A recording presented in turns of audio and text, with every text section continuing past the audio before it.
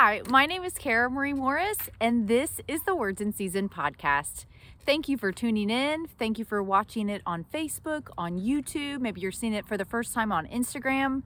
Hi, and welcome to the podcast. If you are interested in hearing more of what the Lord has on my heart for you, you can check it out also on Anchor FM. There's seasons 1 and 2, also on Apple iTunes, Spotify, or anywhere podcasts can be found.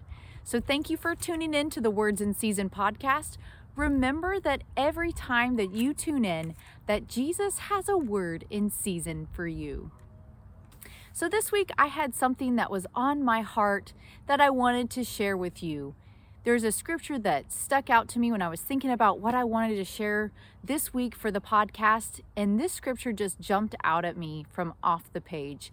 And it's going to be the first scripture that I want to share today is going to be in Proverbs 24:16 through 17. It says, though the righteous fall 7 times, they rise again. But the wicked, they stumble when calamity strikes. Yet do not gloat when your enemy falls. And when they stumble, do not let your heart rejoice. So it says, as Christians, it says, though the righteous fall 7 times.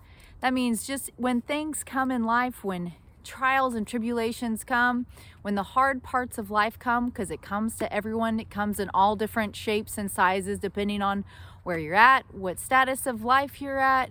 It all looks different, but trouble, it comes to us all. But as Christians, as the righteous one, like it says here, though the righteous fall 7 times, and that just means it feels like sometimes that stumbling just feels like it's over and over and over. And you think, when is this ever going to end? When is this trial ever going to end? When is it ever going to ease up on me? But it gives us hope. We have hope. It says, though they fall 7 times, they will rise again.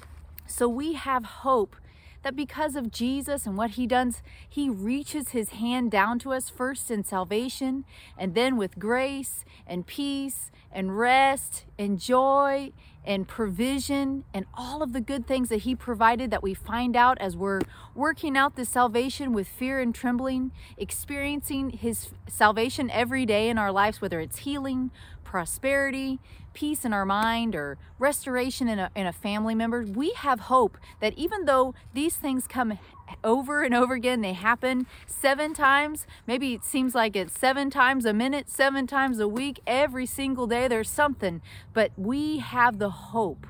We have hope. It says that we fall 7 times. That means maybe there's a trial every day, but Jesus is our hope every day. Every day it says, though the righteous fall 7 times, they rise again. So that gives us hope for every day of the week, that he's our hope every day of the week. We get back up every day of the week. But it continues to say, but the wicked, they stumble. So those that are without Jesus Christ, they don't have the same hope that we have. When they fall, when they stumble, they don't have the same reassurance that they can pick themselves back up.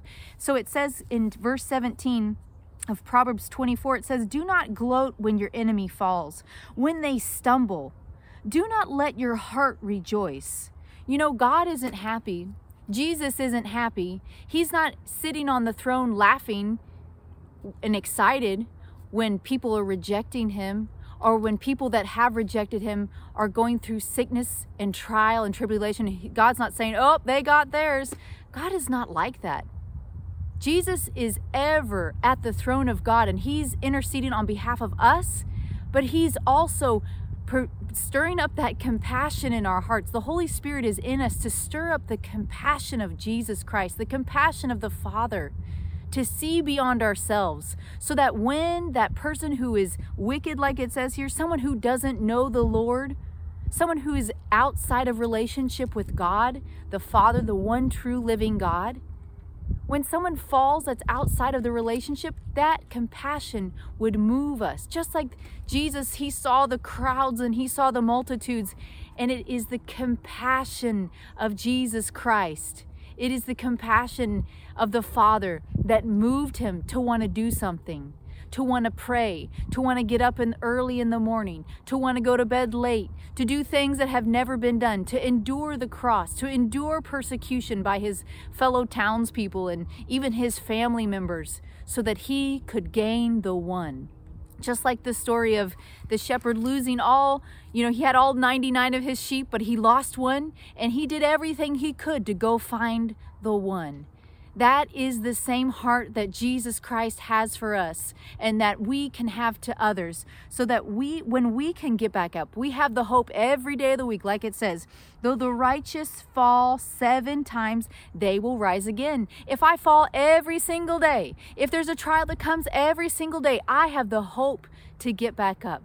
And it continues to say, do not gloat when your enemy falls or when they stumble. Do not rejoice. When the wicked stumble and when calamity strikes, don't be excited about it. Don't say, oh, they got theirs. That is what Proverbs, the book of wisdom, is sharing with us. The wisdom of God is not to get excited when people who are outside of relationship with God are doing the wrong thing, when they get punished, when they fall. But as Jesus lifts us up and gives us hope, the hand that extends through Jesus extends through us to reach out to those who stumble, to those who fall. That is our privilege and our priority as Christians, to allow our hearts to be moved by compassion. And Jesus is the example in this when he was shattering all of the rules and all of the traditions of man.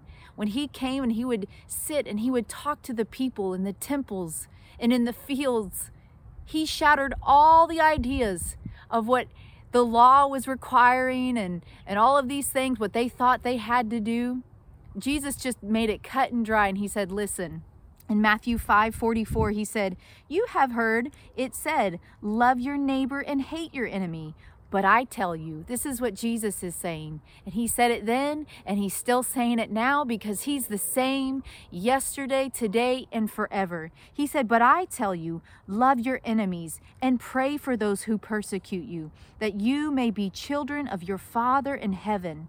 He causes his sun to rise on the evil and the good, and he sends rain on the righteous and the unrighteous.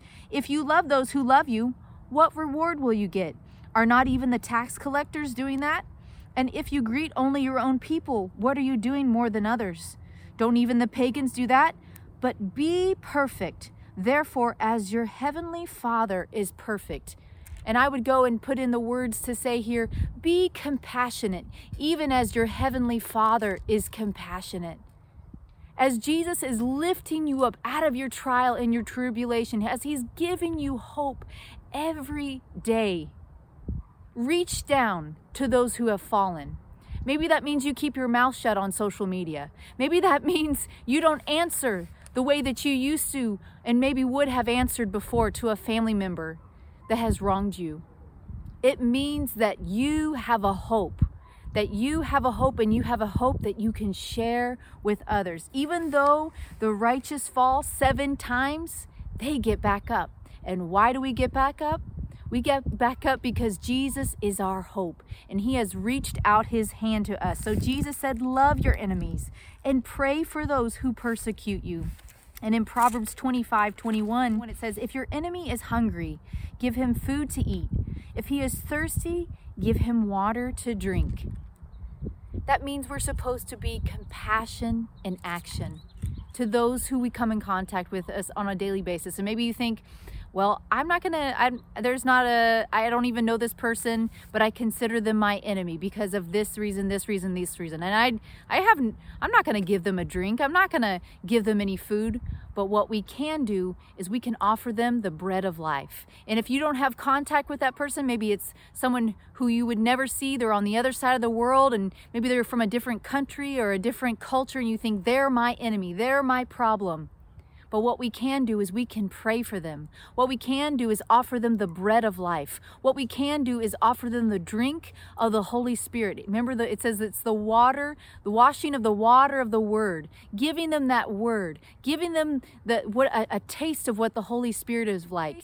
Start with that, and I guarantee you start praying for people, it changes your heart towards that person. And maybe you don't have natural food or natural drink to give them, but what you can do is you can give them a word of encouragement. You can speak scriptures over them, even if they don't know it, and it will change their lives, and it gives them hope. It brings hope into their life that wasn't there before. So really, the concept of having an enemy, it's not people. We're not wrestling, like it says in Ephesians 6. We're not wrestling against flesh and blood. People are not my problem. We know that there is only one enemy, and that is the devil. And we have overcome him by the blood of the Lamb and the word of our testimony. He is defeated. So as Christians, I have a hope that lifts me up 7 times. So if I know that, and I'm seated in a heavenly place in Christ Jesus, that means there is no person that can affect me. There is no person that is my enemy. There is no person that can take my hope away.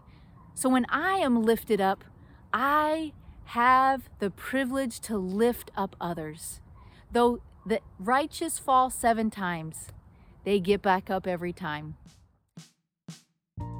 So this week, I wanted to encourage you that even though trials are coming in your life, hard times are coming in your life, maybe it feels like every day of the week, it says that the righteous get up 7 times. Every time you can get up because Jesus has provided that victory for us. And as we get up, we can be the hand that reaches out to those who would consider themselves enemies, or maybe in the past I've considered them an enemy. I no longer consider them an enemy because I'm not wrestling against flesh and blood, but I see them through the eyes of compassion, and it moves me to want to reach out what I have. Just like Paul and just like Peter and John when they went to the gate and they said, "Silver and gold have I none, but such as I have give I thee. In the name of Jesus Christ of Nazareth, rise up and walk." We can say to those around us, maybe you don't say rise up and walk in your workplace, but what you can say is, you know what, you're important. You know what, I appreciate you. You know what, thank you. So the Word of God has the power to lift people out of their situation, to show them the compassion, the love, the grace, the peace, the rest of the Lord. So through me, they can experience what it is to come to Jesus Christ, to know who He is, to know Jesus Christ for themselves. So thank you for watching the Words in Season podcast. Every time that you tune in, remember, because we open the Word of God, because it is His Spirit that breathes upon these words, that He has a word in season for you.